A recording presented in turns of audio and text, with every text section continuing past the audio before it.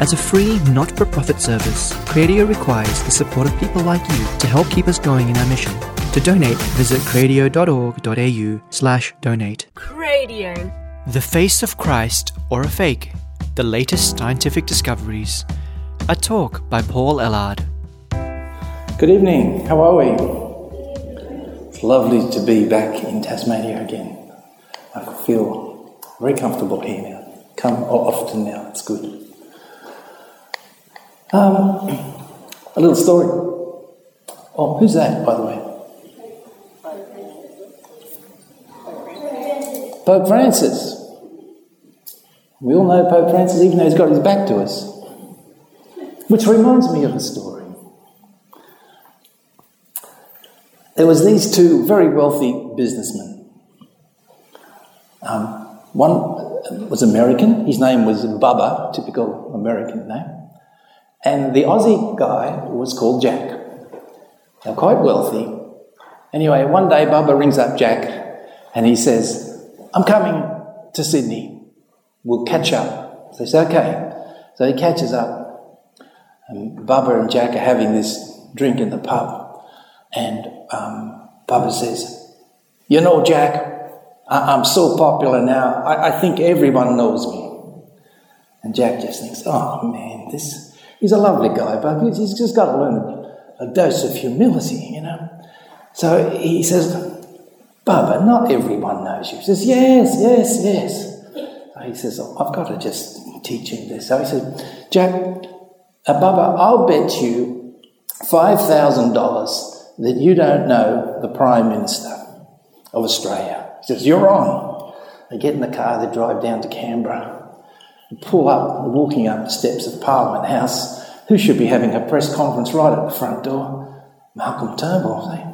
He looks over and he goes, "Hey, Bubba, what brings you to town?" Jack goes, "Oh, no." He says, yeah. So he hands over his $5,000. "This is ridiculous. I've got to teach this guy some humility." So I told you, Jack, everyone knows me. He said, "I'll bet you $10,000 that the President of the United States does not know you." He says, "You're wrong." They get in their Learjet and they fly. They get to Washington, pull up outside the White House. Just as they're walking along the footpath, the gates open, presidential limousine comes out, all security guards down. All of a sudden, the window comes down.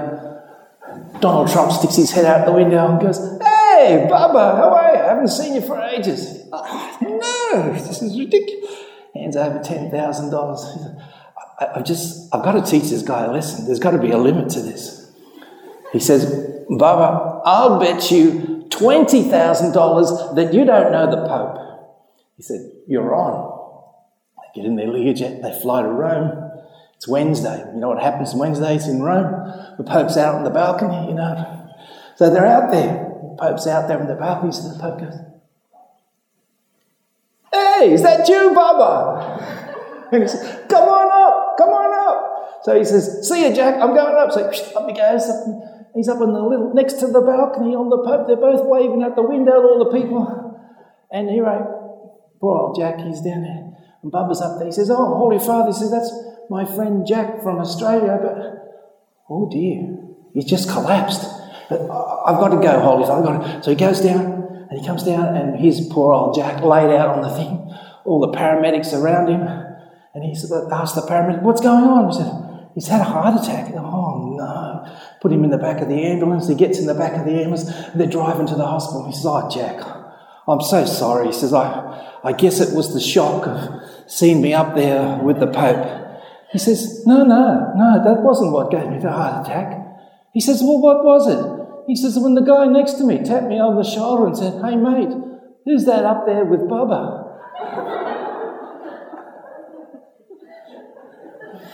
I told that joke for Sister Mary Emanuel. She's not here. I'll tell you the story behind it. 11 years ago, I told that joke, and Sister Mary Emanuel, she was a teenager sitting in the audience, she just laughed all the way from beginning to end, and before I even got to the punchline. And then afterwards she said, "Oh, my dad tells that joke all the time. We can't bear to hear it." That's her dad joke. All right. So that slide was actually just simply to prompt the story. There's a true slide. We'll get serious now. So we want to look at the Shroud of Turin. Is it the face of Christ or is it a fake? And there's some very strong opinions on either side. The Shroud is undeniably the most unique cloth in the world. It's been described as the greatest mystery in the known world. The Discovery Channel lists the Shroud as one of the top 10 mysteries, right up there with the pyramids. Time magazine called it the riddle of the ages, and National Geographic called it one of the most perplexing enigmas of modern times. In the last 100 years, the Shroud has been the most studied artefact in human history.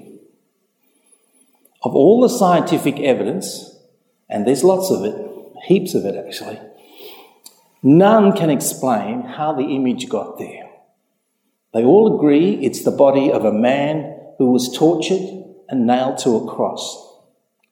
The question under discussion is, how did the image get there, and is it Jesus? Now, obviously our Christian faith is not dependent upon the authenticity of the Shroud. If you have a personal relationship with Jesus, then you witness the proof every day about the reality of Jesus. But Jesus performed miracles in the Bible, and it got people's attentions. So if the Shroud is real, then perhaps those who cannot see the relevance of Jesus maybe feel to have a second look at Christianity, and that can't be bad. I'll stress right up front, I am not a scientist, all right? But while I personally believe the Shroud is authentic, you, of course, are free to disagree. You can make up your own mind. Tonight I want to present you with the facts, and you can reflect and come to your own decision. In recent years, there's been a lot of new research. I started doing this talk in about 2007, and just updating it for this, I was just amazed how much new research there is. A lot of it already confirms what we originally thought about the Shroud, and some people dismissed, but it's coming back now as quite concrete. But there's also exciting things, and we'll talk about Dr. Ray Rogers in the last few months of his life.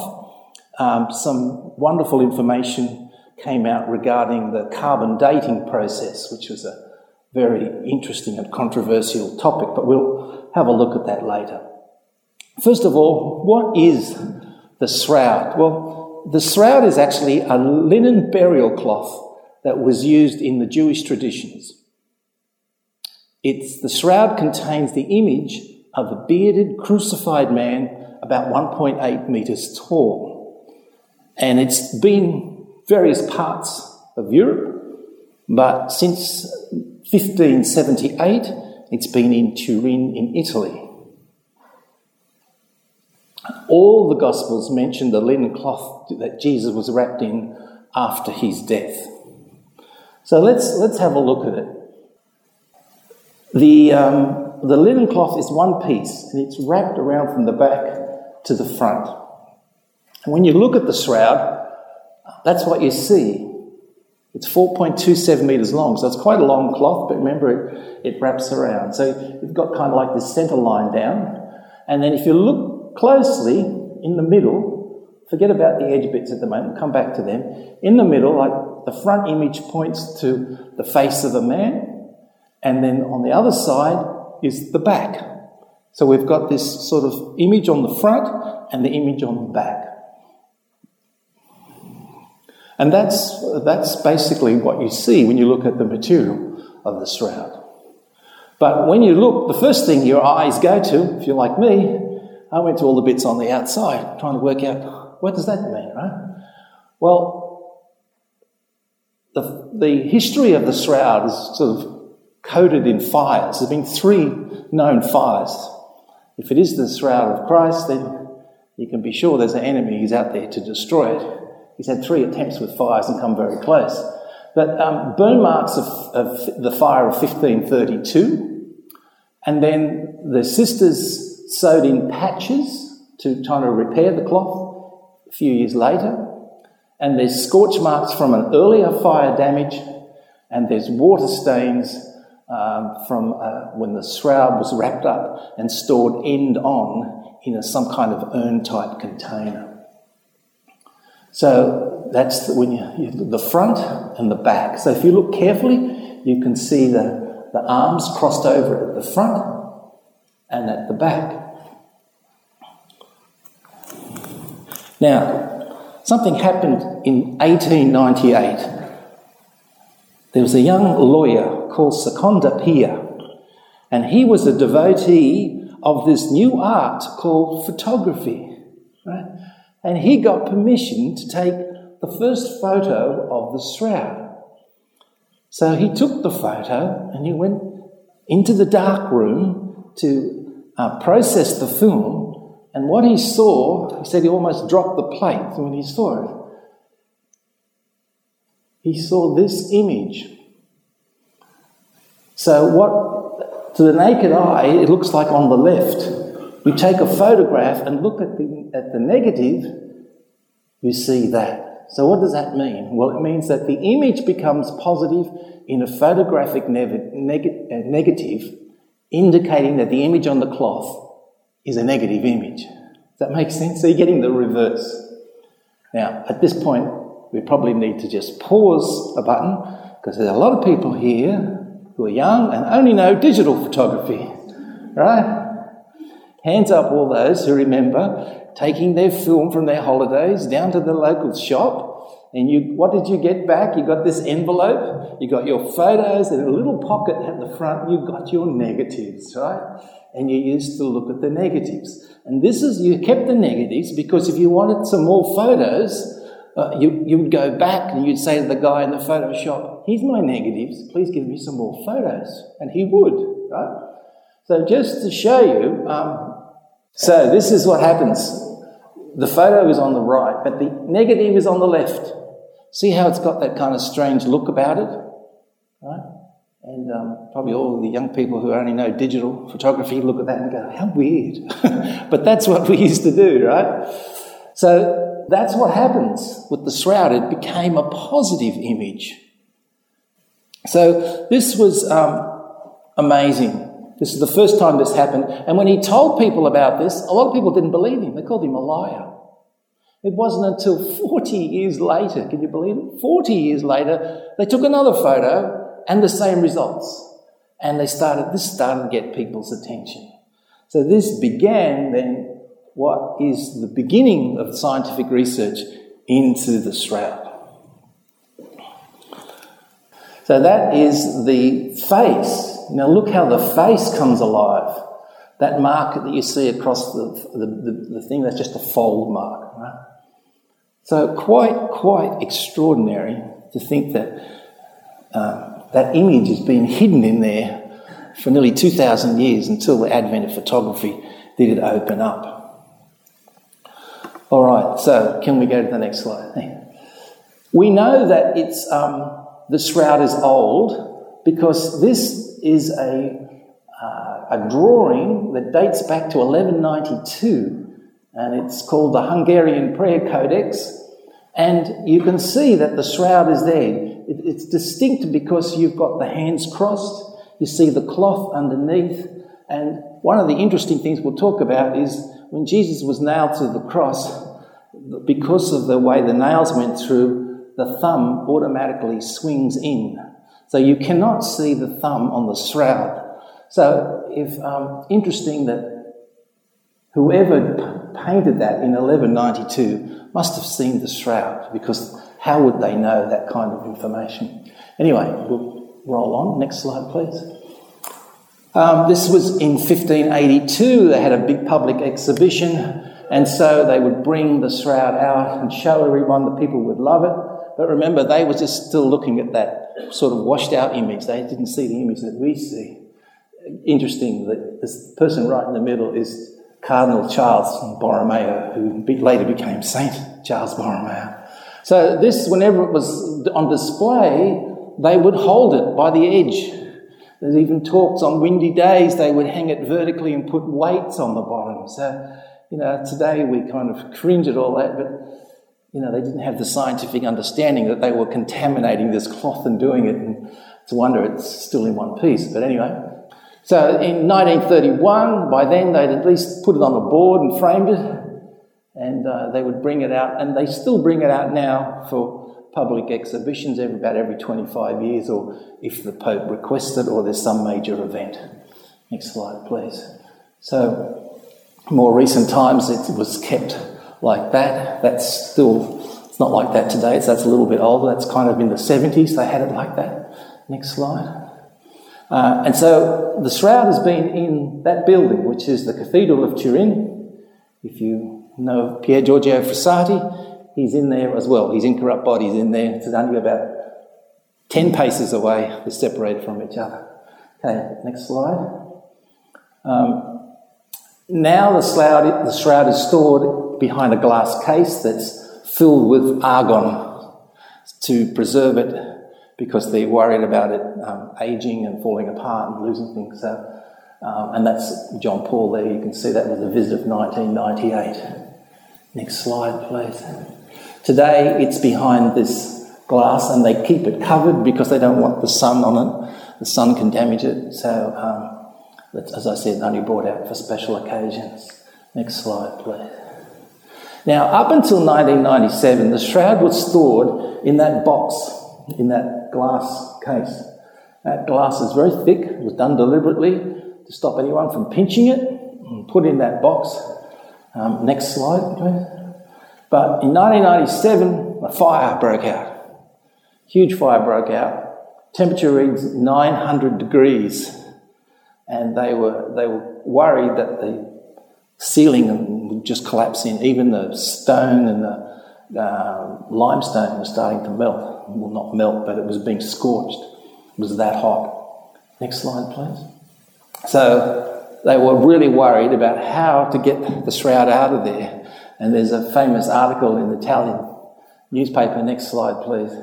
This fireman here, good old Mario, got his pick out and just smashed it and was able to get through it. It's 40 millimetre thick. That's bulletproof glass. He said God gave him the strength to smash through the glass. So what was put there to protect it almost became like a tomb for it. Had the ceiling collapsed on top, it would have just destroyed everything. Next slide, please. And so they inspected it afterwards, and it was okay, unlike the previous ones that the fire of 1532 was in a silver box, and once again the temperature got so high that the silver actually melted and burnt a hole on the cloth. And because the cloth was folded, one drop went down and went through all the layers. So that's why when you open it up, you get kind of these repetitive marks along the outside.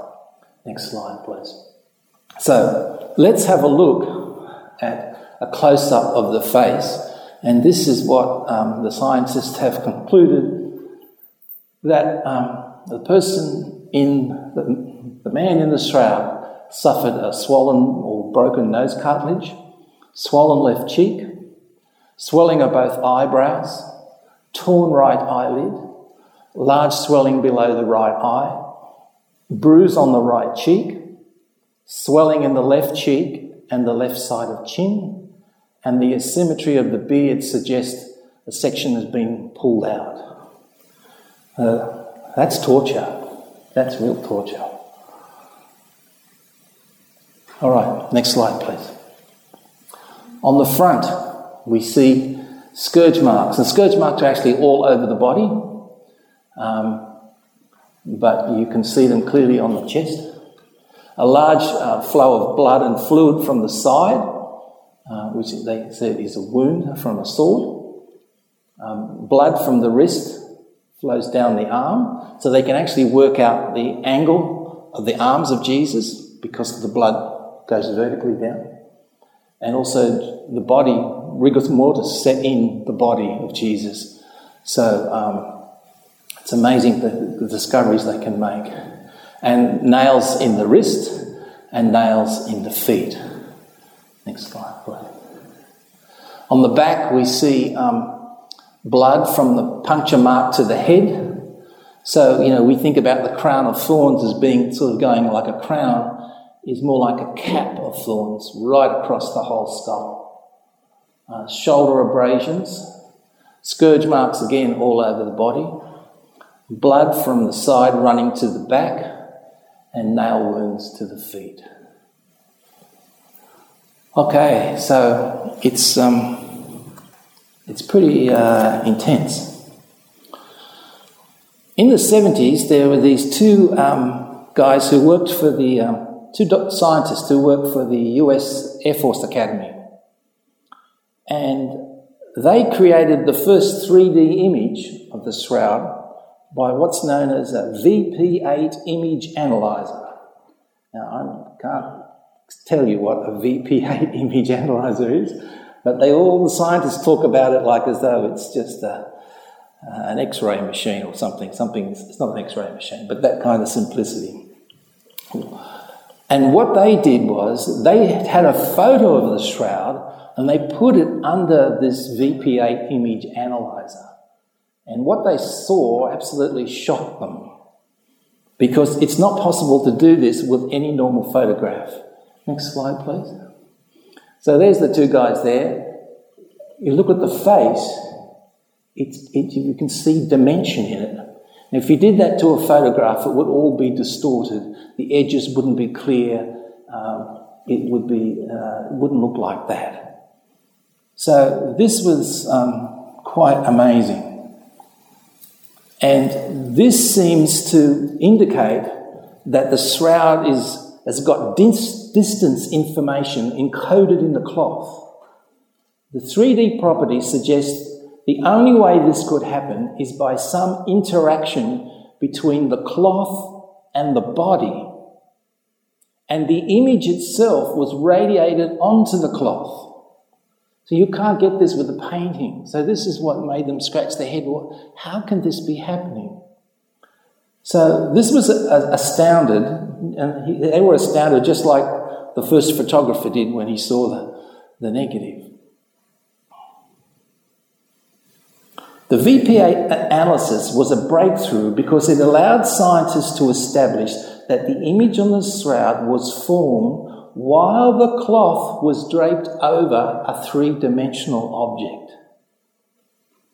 Now remember, this is very important to keep remembering this. There are no artistic substances on the Shroud. There are no paints, there are no pigments, there are no dyes, there are no stains. Okay? That's really not disputed. 99% of all scientists agree. That's the only people who say that are people who haven't done their homework.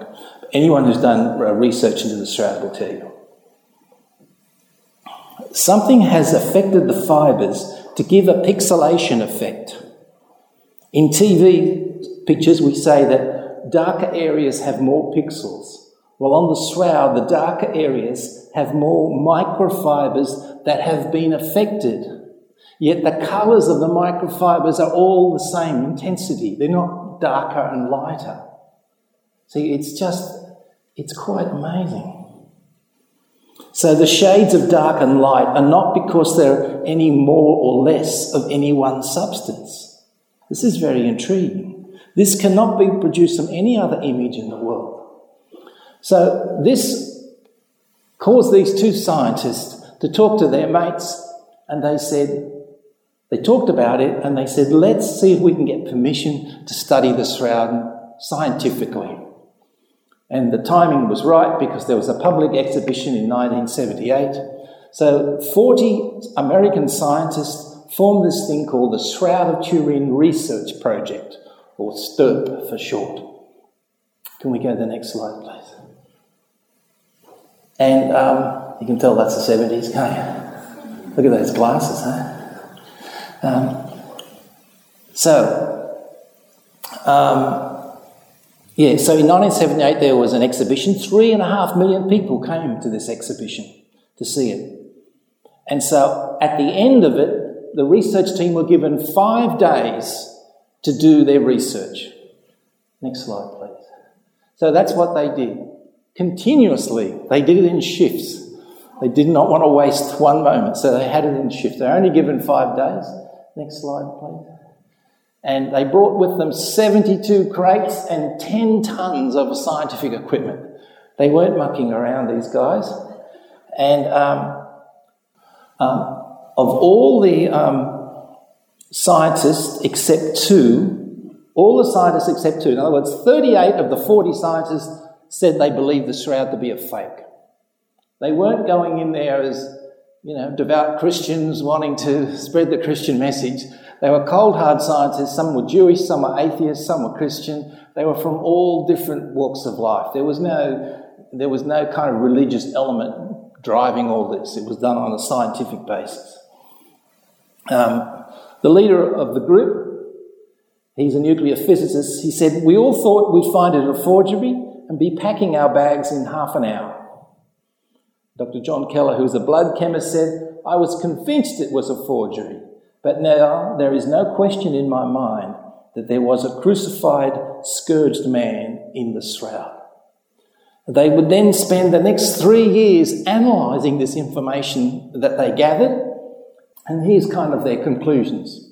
There are no chemical or physical methods known which can account for the totality of the image, nor can any combination of physical, chemical, biological, or medical circumstances explain the image adequately.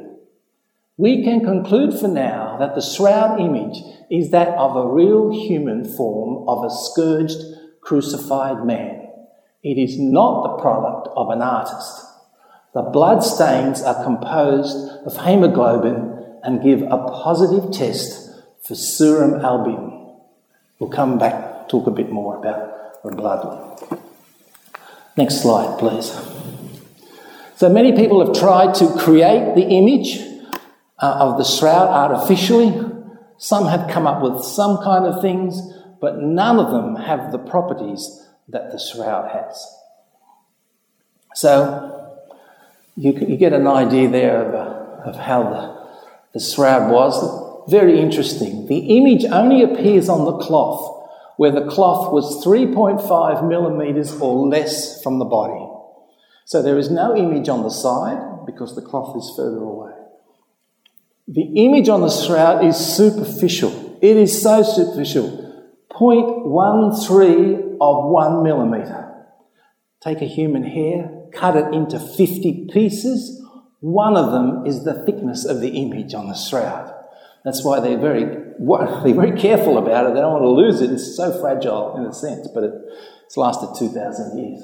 If you took a razor and just ran it across the thing, you would take the image off where you took it off from. So quite amazing.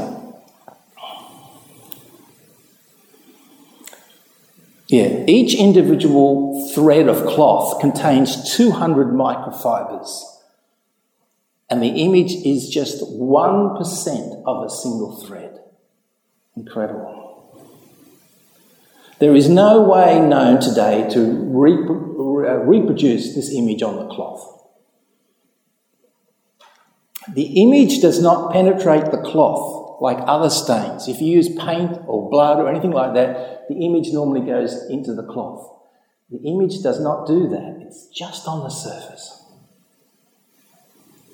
What's intriguing is that where there's blood, if they take the blood away, there is no image underneath. So the blood went onto the cloth first, and then the image went on. Now, if you're trying to say it's a fake, boy, that's a big challenge to get around. You're trying to tell me that somehow they put the blood on first and then put the body around it. But the key point, that's a really interesting point.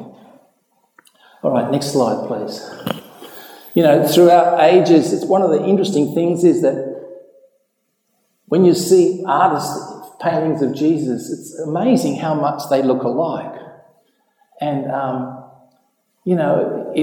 it points to the fact that perhaps the shroud has been around since, well, at least the 6th century on some of the paintings that they've got. They match perfectly the key points of Jesus' face. Next slide, please. Okay, let's talk about the carbon dating. The carbon dating is absolutely important, because if, as one scientist said, if the cloth is dated to the Middle Ages, forget it, can't be the cloth of Jesus, right? So in 1988, they decided, the Vatican gave permission to take a sample of the cloth and to give it to 4 independent universities throughout the world to do carbon dating. Priest was given the scissors and he had the job to go in. He was supposed to take 4 samples from 4 different places. You can imagine that. You've got to be sorry for the guy, right? Which part do I cut? You know, just like, if this really is the shroud of Christ, this is holy stuff, you know, like you just don't go hoeing into it. So what did he do? He took a little bit from the corner, 1 piece, and then cut it into 4. Gave it to all of them, off they went. I don't know if you remember the results, but I remember this being on television, and they came back very smug and on the chalkboard behind them. This is what they dated the shroud at. The oldest they could date was 1260, the youngest 1390. And so the shroud is only 600 to 700 years old. Proof, they said. And that ended the debate for a lot of people. And so, where do we go? Next slide, please. Well, one of the problems is you saw everybody handling the cloth the way they had it on the edge. The worst possible place you could take any sample from, they took it from. See the top left-hand part of the corner where the arrow goes up? That's where they took the sample from. So, you know, bad sample, you get bad data. Next slide, please. Guy on the top left is Dr. Ray Rogers. He's a director of chemical research, and he was part of the original 1978 Shroud team. He said, I don't believe anything supernatural, I believe in science. And he says, as far as I'm concerned, I believe the carbon dating is correct, and so that's the end of the story. But funny how the Lord works and things have happened. This couple here on the right, these guys, they're not scientists. I think one of them's a librarian. Anyway, they were interested in the shroud and they started studying it. And they started to come up with some interesting studies and breakthroughs. And in the end, in 2001, they issued a paper about the patch that was used for the carbon dating. And they claimed that the material used for the carbon dating was from an area of the shroud that had been mended using a process of invisible reweaving. In other words, another cloth other than the shroud had been invisibly woven into the cloth. So expert was this weave that only a textile expert would have picked it up. Well, Ray Rogers, he just said rubbish. Well, actually, he wasn't as polite. He called these two part of the lunatic fringe. This is what he called them. And he thought he could disprove their theory in 5 minutes because he still had some fibre samples taken from the cloth. So he said, I can disprove this very quickly. Well, he got out the thing and this is what Ray Rogers said. I accepted radiocarbon results, and I believe the invisible reweave claim was highly improbable. I used my samples to test it. One of the greatest embarrassments a scientist has to face is to agree with the lunatic fringe. So in other words, he did a complete 180. And this was kind of shocked everyone. And it was quite interesting because actually he died 2005 he died. In March of 2005, in just a few months earlier, January, he issued this statement. He felt that compelling that he had to say that all the time he'd been bagging these two, they were actually right. And he handed on his work to another scientist he knew. He said, it's your job to carry on after I'm gone, because he knew he was dying. And he said to study this. So it's opened up the whole door of looking at how do they do this.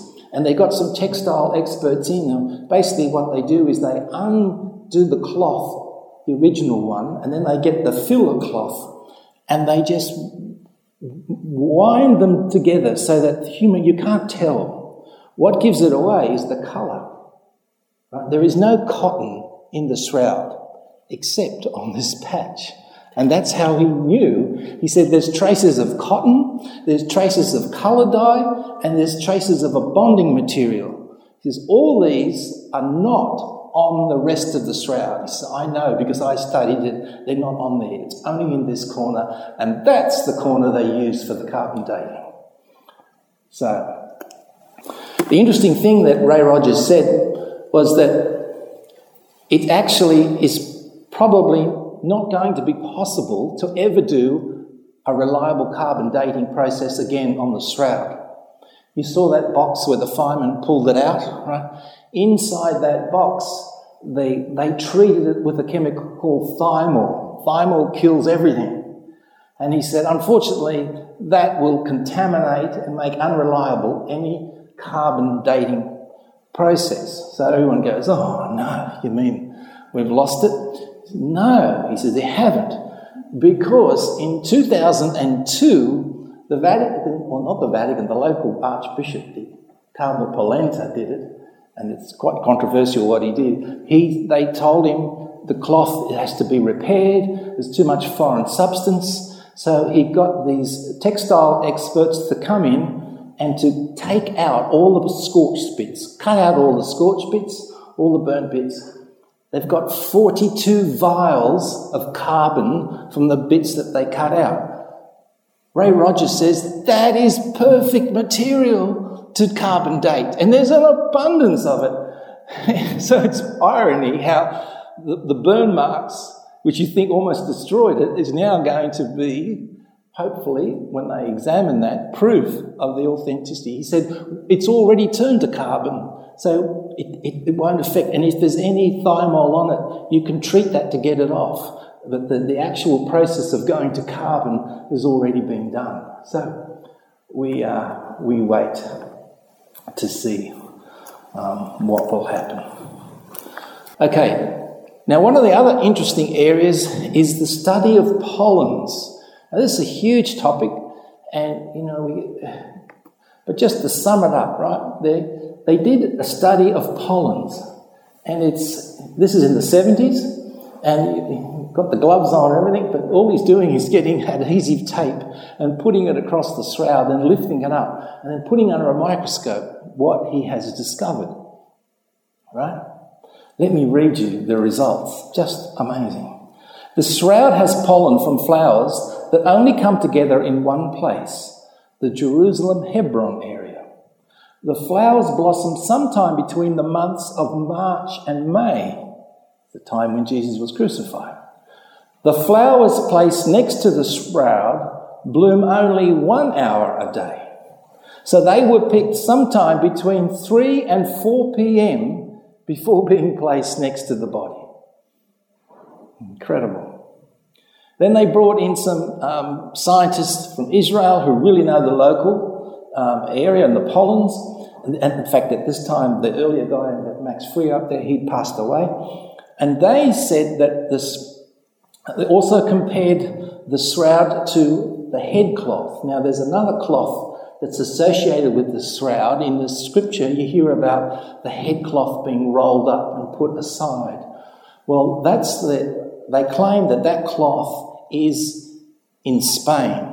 Right? And they know that goes back to the 8th century. They've got documents to know that. But they study the pollen on the head cloth and the blood type and the shroud, and they say they match up and they compare. Pollen shows that the cloth was definitely in Israel at some time. Of the 58 types found on the shroud, 28 pollens come from the Middle East. 14 of the 28 plants only grow in the Middle East and never in Europe.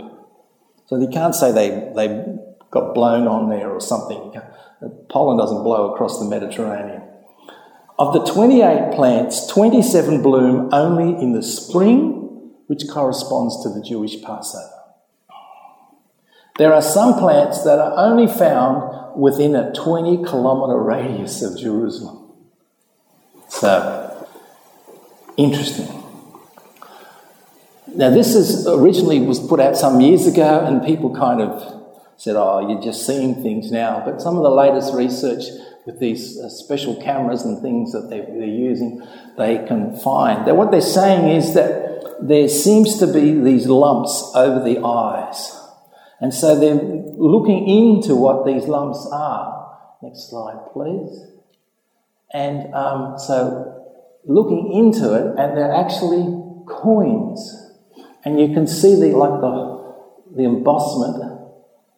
And if you look at what that is, they claim that that is a coin of that era. It's called a lepton Roman coin, and it was struck under Pontius Pilate AD 29. LIS means the 16th year. So this is again pointing to the time. It would be interesting to photograph the shroud again with modern digital cameras. A lot of scientists are keen to do this to sort of clarify issues like this.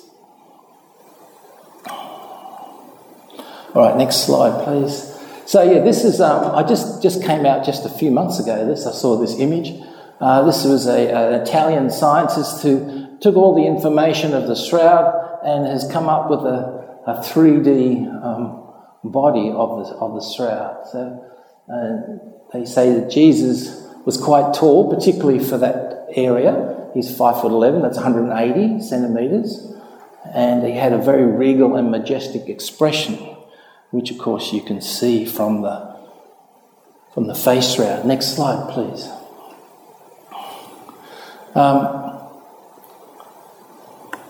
I don't know if you know, but just they've been year before last, they were doing repairs to the tomb of Jesus in Jerusalem. And I don't know if you've been there, but it's a tiny little room where you can go in. We said this was the original cave where Jesus was buried, and they've built this basilica around it. And so it was in need of repair. So in 2016, they started doing repairs on it. And they've actually made a television show out of this, a documentary, which hopefully we'll see it one day. But one of the amazing things, a group of scientists found that there's a slab of marble which covers the tomb of Christ. And I think it's limestone, something underneath. But the scientists reported that measuring instruments were altered by electromagnetic disturbances when they were placed directly on the stone where Christ rested. The scientist reports that their measuring devices either malfunctioned or ceased to work at all. And I remember hearing that on the news when it happened. And people go, oh yeah, just one of those things. But if you link it with what they're now breaking through on the shroud, it gets very interesting. They're saying that the image that projects from the body is parallel to gravity. And so they're saying it's radiation. And they're saying this explains why the shroud has this kind of X-ray type look about it, where you can see the knuckle joints and the spaces of the hands. So in 2011, a research team tried to use radiation to see if they could reproduce the image of the shroud. And they were able to create just a little tiny section, just a little image, right? And it used heat, light, and energy, and it was a 40 nanosecond blast from an ultraviolet laser on this control cloth of linen. And they were able to achieve the same depth and coloration that we see on the shroud. But they said if you wanted to do it across the whole surface of the body, it would be equivalent to 34,000 billion watts. And it's just not possible to do that. The most available on the market apparently only does 7 billion watts. So not 34,000 billion watts. So something is radiating this energy. And you have to ask, what kind of energy radiates from a corpse? And it raises the question, are the unusual electromagnetic phenomena observed on the site where Jesus is buried, is that some kind of after effects of the event which took place on the shroud, that we see on the shroud? So we've only just started to open up the frontier. The scientists that they met last year, and I was watching a video, and one scientist, he couldn't contain his enthusiasm. He was saying that the next breakthrough on this is to study the shroud at the atomic level. And he started, it kind of lost me a bit because he got very technical. I wrote down some of the basic things that he said. The radiation effect that caused the image of the shroud not only create carbon-14 atoms, but two other radioactive atoms of chlorine-46 and calcium-31. Doesn't mean anything to me, but this is the line. 99% of the calcium and chlorine atoms that may have been encoded into the shroud 2,000 years ago would still be present today. And they will be able to tap them, and not, unlike carbon dating that destroys the sample, it's non-evasive and non-destructive. So they are really excited about the possibilities of where they can go with this atomic study of the shroud. So, amazing. All right, next slide, please. I want to just hone in a bit on the wounds. You can see, we used to always see the shroud, we always think the nails went in the wrist, but the shroud tells us actually no. It came in, you can see the red section on the bottom, can you see that at the back there? It came in through here and came out here. And this way it would actually support the weight of the body. We mentioned there's no thumbs. See how there's no thumbs? But there's this forensic scientist in New York who studies murders and all these things, and he said that's what happens. The injury through there causes the thumbs to flip in like this automatically. And so it's interesting how, again, if that's a fake, somebody really understood this kind of thing 2,000 or Middle Ages at least. Next slide, please. The crown of thorns wasn't a crown, it was more like a cap, and it's right round the body, on the back. That's the back of the skull, and that's the kind of thorns that would have been used. There are 372 blood wounds on the body. That doesn't include non-blood wounds, and it doesn't include any blood wounds down the side because they're not on the cloth.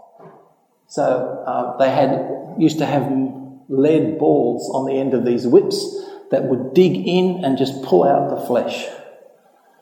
There's also evidence of the sword that went in, and the bottom right-hand section there you can see the nail through the feet.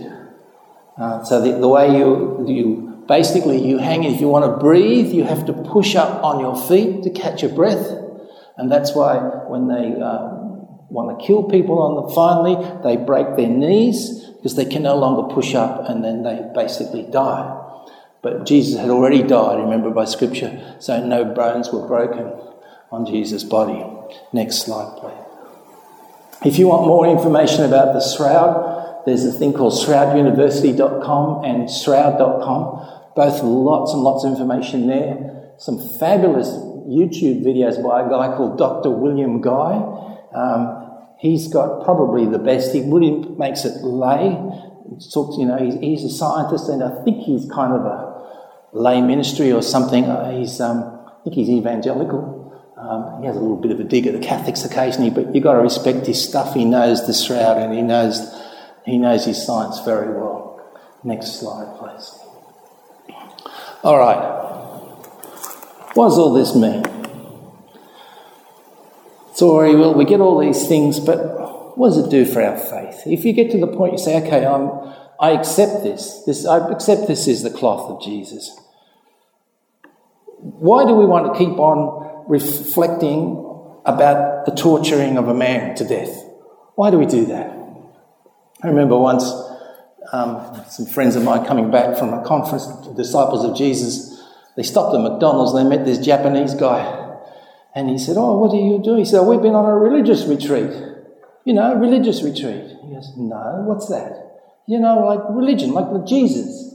No, who's Jesus? They couldn't believe it, right, this guy. So they started to tell him, they pull out the cross, and they show Jesus on the cross. And he says, well, that's very bizarre. You have a dead man around your neck. And I mean, it makes you think, it makes you look at things we take for granted. We back up a bit and you go, hang on, we've got to explain this. Why do we do this? Are we some kind of masochist or something who like to look at all these things? Why do we want to contemplate Jesus' passion? Well, why did he do it? He did it for us. And we hear this, but we really got to let it sink in or we're just going to miss everything. He took on the punishment, the justice that was due to us. He took it upon himself so we could have eternal life. This is why divine mercy is just so, so important. It's the only way we can have eternal life. We're not going to rock up to the doors and say, hey, Lord, I've ticked all the boxes.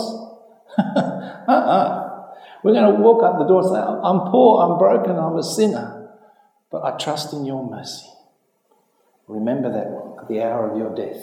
Absolutely critical. Because we send ourselves to hell. God doesn't send us to hell. We send ourselves because we go, couldn't possibly. Your brain tells you, I've been so bad, I couldn't possibly. But if you understand God's mercy, I'm so bad, but you're a greater Saviour than I'm a sinner. I will trust in your mercy. Jesus say, welcome home. We're God's children. Think about how you feel about your children. He wants all his children to rejoice with him and live for eternity forever, where every tear will be wiped away, every peace and happiness and joy. Imagine if one of your parents took on the guilt that you did. Imagine if they stepped forward and said, I'll take the punishment. And imagine if that cost them their life. How would you feel? I think you'd have to say gratitude, but that'd have to be the biggest understatement of the world, wouldn't it? Oh, I'm grateful you died for me. Like, hello, think about it. But then think about how would they feel? Would your parents say, look what I did for you? No. What would they want? They say, I did it because I love you. I just want two things. I want you to recognise my love. And I want you to be grateful. And that's what Jesus is saying to us. I want you to recognise my love. And I want you to be grateful. Not just, oh yeah, thank you. Like, whoa, Mass is all about the death of Jesus. It's not just Easter time we think about this. Every Mass celebrates the death of Jesus because that's the only way you and I are going to have eternal life. Do you think the parent that sacrificed their life would say, I hope you're feeling guilty? Of course not, right? They'd say, I did it because I love you. And same with Jesus. I did it because I love you. And the more sinner you are, the more reason he loves you to give you. He's given you this gift. He wants you to use this gift, not only for yourself, not to waste it. If he's laid down his life for you, we have the opportunity to accept or reject it. If we accept it, then he can give us eternal life. What's more important than eternal life? Let's be honest. It just makes everything else we get on about so trivial. Eternity. This life is just a drop in the ocean of eternity. Everything else is trash in comparison, really. It's pretty. So let's not waste our life. Jesus has given us this to help it get through to our heads, but more importantly, go to our hearts. The love that he has for us, the price that our sins, what he had to do to pay this debt for our sins. And he was willing to do it. Don't waste your life. Claim the grace. And it's not just for us, because he's saying, I want you to share this with others.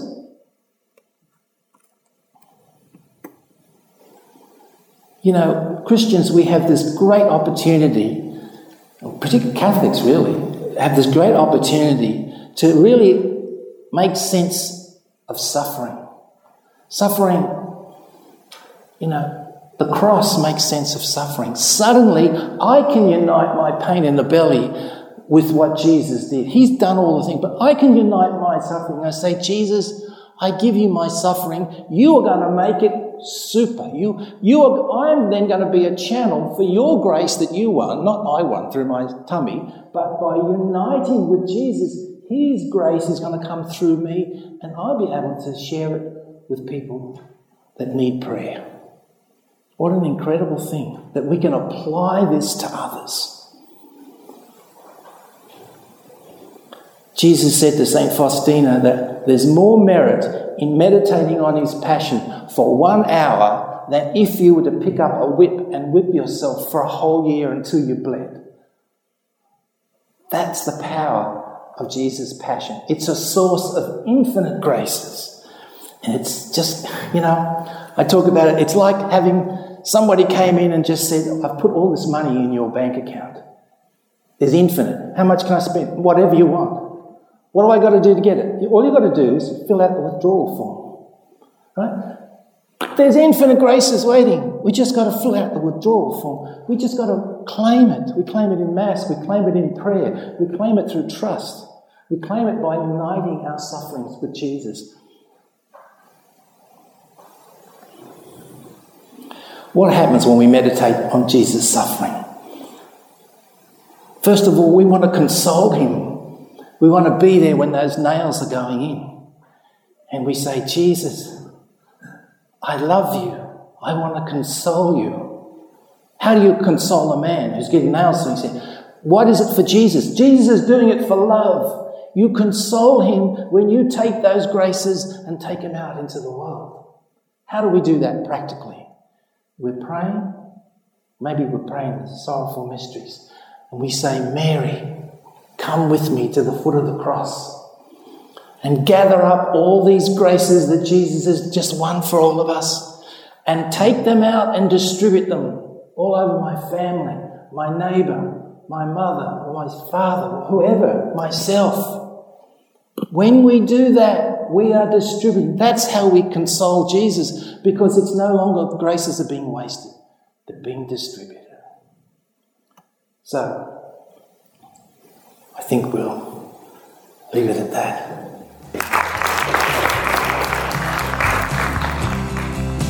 That was Paul Ellard with The Face of Christ or a Fake, the latest scientific discoveries.